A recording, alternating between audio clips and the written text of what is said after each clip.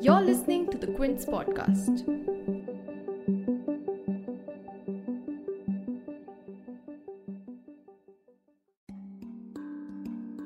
In a significant move, the centre on 31st March reduced the footprint of the controversial Armed Forces Special Powers Act, or AFSPA, from several parts of Assam, Nagaland and Manipur. And this decision is significant because calls for repealing the act have been growing over the past decade.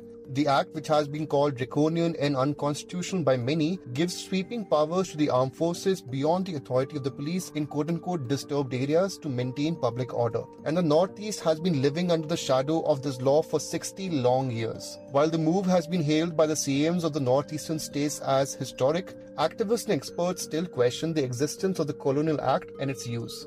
But there's another big news coming out of the Northeast, which is the new pact which has been signed by the Chief Ministers of Assam and Meghalaya to resolve a part of their 5-decade-long boundary dispute. The dispute has also resulted in several flare-ups between the two states. However, opposition leaders are calling this move a piecemeal resolution and that the agreement is almost like an imposition. In today's episode, we discuss both these relevant news events from the Northeast.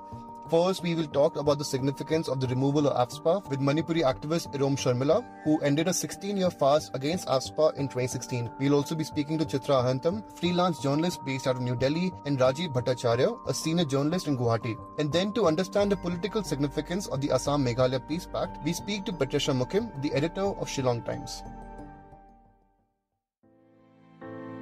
You're tuned in to The Big Story, the podcast where we dissect the headline-making news for you, and I'm your host, Himmat.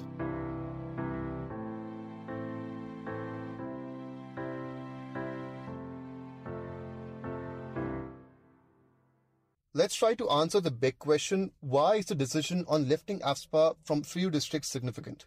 Well, the controversy around AFSPA isn't new. For starters, over the past 6 decades, the implementation of this act has led to a large part of the northeastern region to be militarized. And secondly, as we said, it allows sweeping powers to the armed forces. So, what kind of sweeping powers exactly? Well, for example, these powers go beyond the authority of the police and include powers like arresting someone without a warrant or on the basis of quote-unquote reasonable suspicion, and also conducting searches without one. It is currently operational in Assam, Nagaland, Manipur, excluding Imphal, and a few districts of the Arunachal Pradesh. Another area that has had a prolonged implementation of AFSPA is of course the Union Territory of Jammu and Kashmir. The calls to repeal AFSPA have been ongoing over the past 2 decades, with major insurgent groups in Nagaland like the National Socialist Council of Nagaland already in advanced talks with the centre to come up with an agreement. And the calls for it recently grew louder in Nagaland after 14 villagers in Nagaland's Oting village were killed in a botched counter-insurgency army operation in December 2021. Manipuri activist Irom Sharmila, who ended a 16-year fast against AFSPA in 2016, welcomed the centre's decision, calling it a quote-unquote real sign of democracy, but maintained that the act should be rolled back. I think it's really good. That movement is really good. And the mainland politicians, mainly those MPs in the parliament, they want to do something alternately, something different from the past, just without that outdated colonial law, just turning into democracy, real democracy. Yeah. And our leaders, their mindset about that anti-terrorism plan, all that defense plan, it would turn toward real development there for the people, and infrastructure, making the road development, factories, mainly those unemployed persons, young ones, and there who spend lakhs of rupees for joining armies, commandos.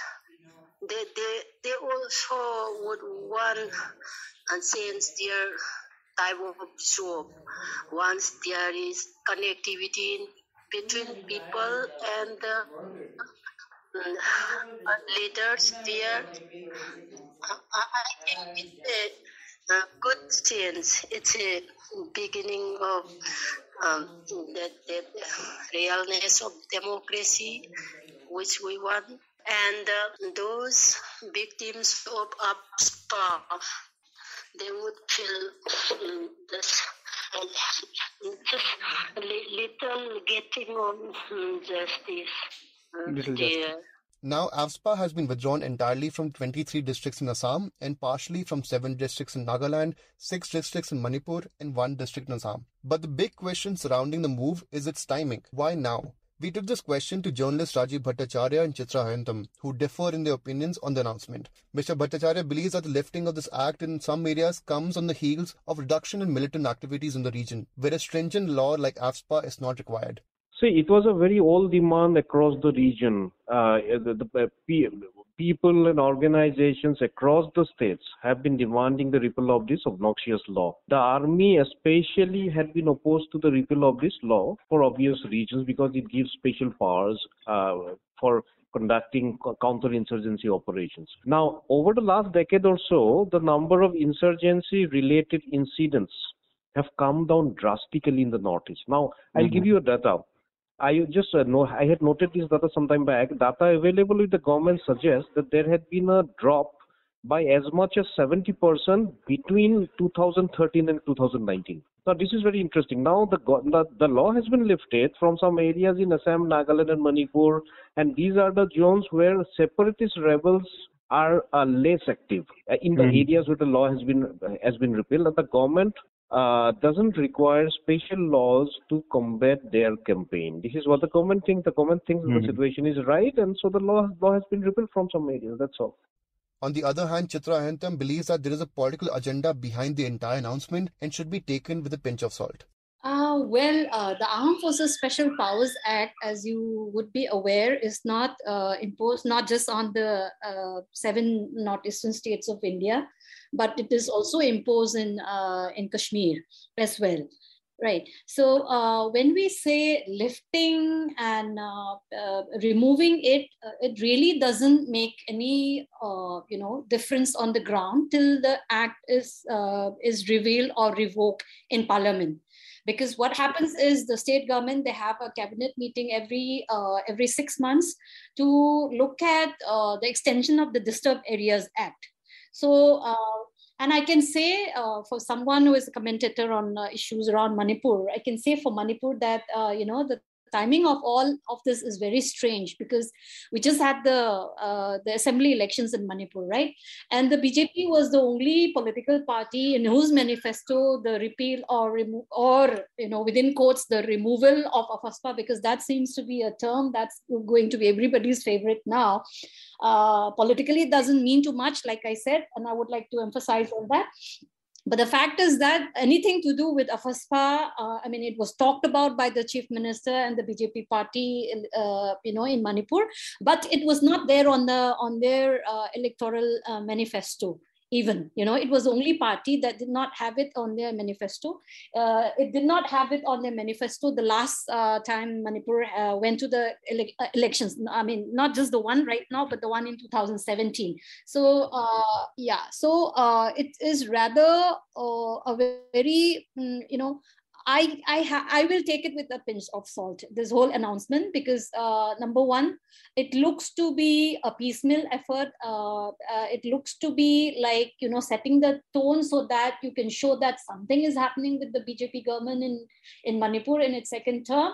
I cannot comment for what this happens to other parts of the country, because I do not want to project myself as an expert on other places, that I am not familiar as much as I am, when it comes to Manipur. So for Manipur, there are already talks about how, before the elections also, how the BJP party and the central leadership, central party is looking at pushing and promoting palm oil plantation in Manipur on a very large scale. And there were a lot of, protests against that, a lot of not just the public, but a lot of experts, because everybody knows what happens to the weather and the soil and the climate once palm oil plantation starts. You have seen it. You have seen it happen in a lot of countries like Malaysia and Indonesia and all of that. So there was fight back, and then obviously elections derailed that whole process. So I feel that that there might be some. See, we cannot say because we are the observers, and I, for one, feel that having known how the BJP is very stringent and they're, vehemently supporting the imposition of AFSPA and wherever it is being imposed, their stepping down is not really going to amount to much on the ground. It's not really going to amount to much.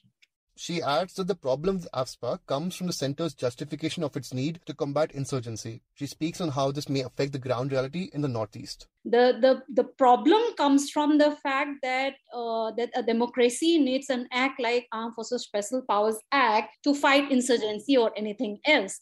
The act is it's vicious, it's draconian, because your entire rights, your freedom that's mandated by the Constitution of India under Article 21 is totally stripped when this act is in place. It gives the right to even somebody like Jamadar, from the rank of a Jamadar onwards, to shoot or detain any person on mere grounds of suspicion that he or she could be an insurgent, and will not, and the person who has done any act under this, committed anything under this act, he or she cannot be tried in a civil court of law. It further empowers personnel to enter and search any premises without warrant, as well as destroy or dismantle any structure which is suspected to harbor rebels. So you look at this act, and you can imagine that it has been used in so many places where even personal enmity between people has been, used. So under this act, what happens is that because you don't have to prove that this person is an insurgent on the mere ground of suspicions. Another crucial importance you talked about, are there going to be any changes on the ground? One thing that I can tell you that really changed things in Manipur was when the last time when the Armed Forces Special Powers Act was lifted from these areas in Greater Imphal. What happened was that the way of running all these operations against insurgencies, they changed. Earlier it was either the police doing their own thing and the army doing their own thing, right? So and then obviously the army was being hit with allegations of so many rights transgressions on human rights and all of that. And then after the act came, after the act was, within quotes, lifted from certain areas in Imphal in 2004, what happened was there used to be a whole thing called joint combing operations. So what happened was the police and the army team would do their joint operations together, and then there would be lots of killings. And the standard was an unidentified person shot at us, and we retaliated in firing, and the person always used to be holding a 9mm gun. The dead bodies would be shown with 9mm guns. That was the standard procedure. So now when the two agencies are working together, because see, the army cannot do it on their own because the AFSPA has been lifted from those areas. Earlier, they were doing their sole operations in those areas as well, but now they could no longer do because of the AFSPA thing. But then the Manipur police entered into the picture, and it was a joint operation. Before we head on to the next segment of this episode, here is a short promo of our new entertainment podcast, Itni Sari Baatein. Thank God it's Friday. As you wrap up the daily grind of the week, kick off your shoes and tune in to the Quint's weekly podcast series, Itni Sari Baatein, where you have refreshing and candid chats with India's favorite Bollywood stars.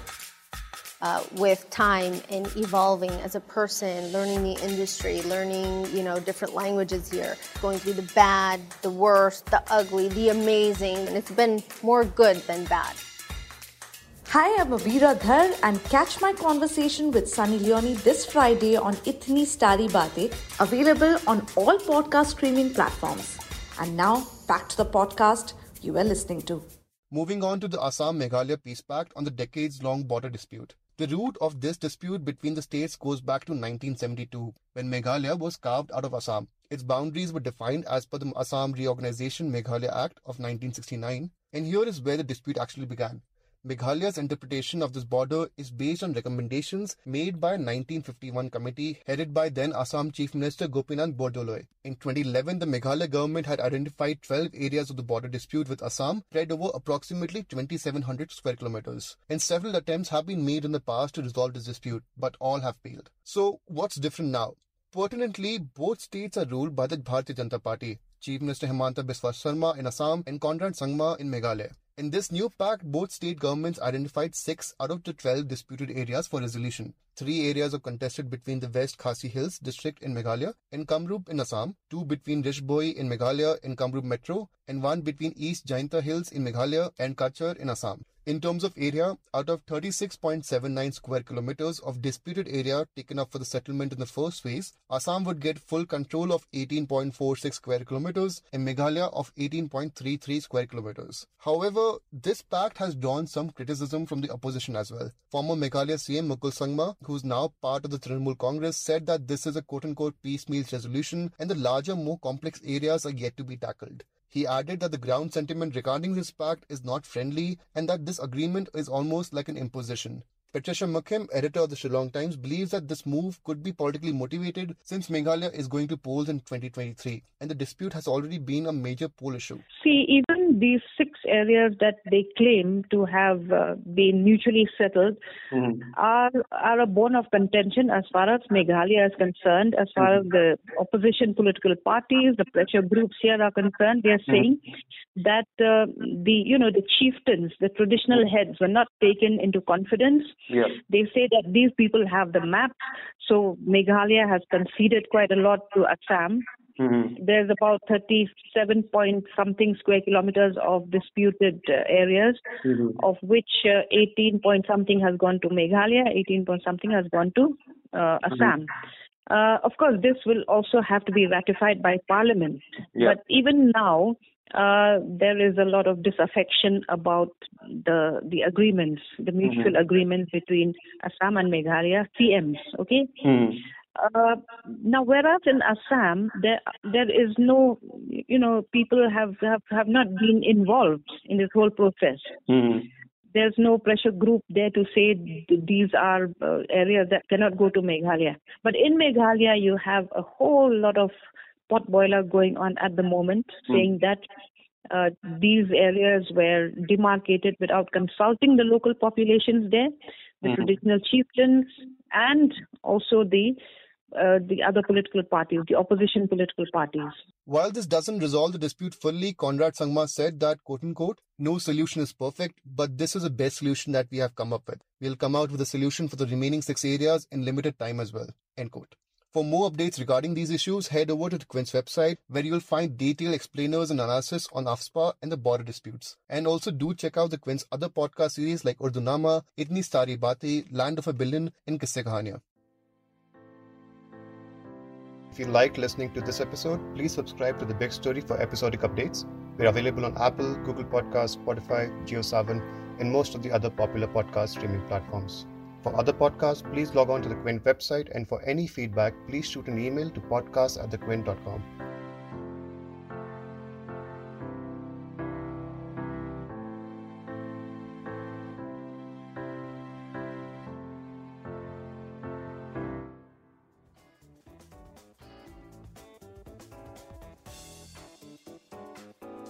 Thanks for listening. Log on to the Quint's website and check out our other podcasts.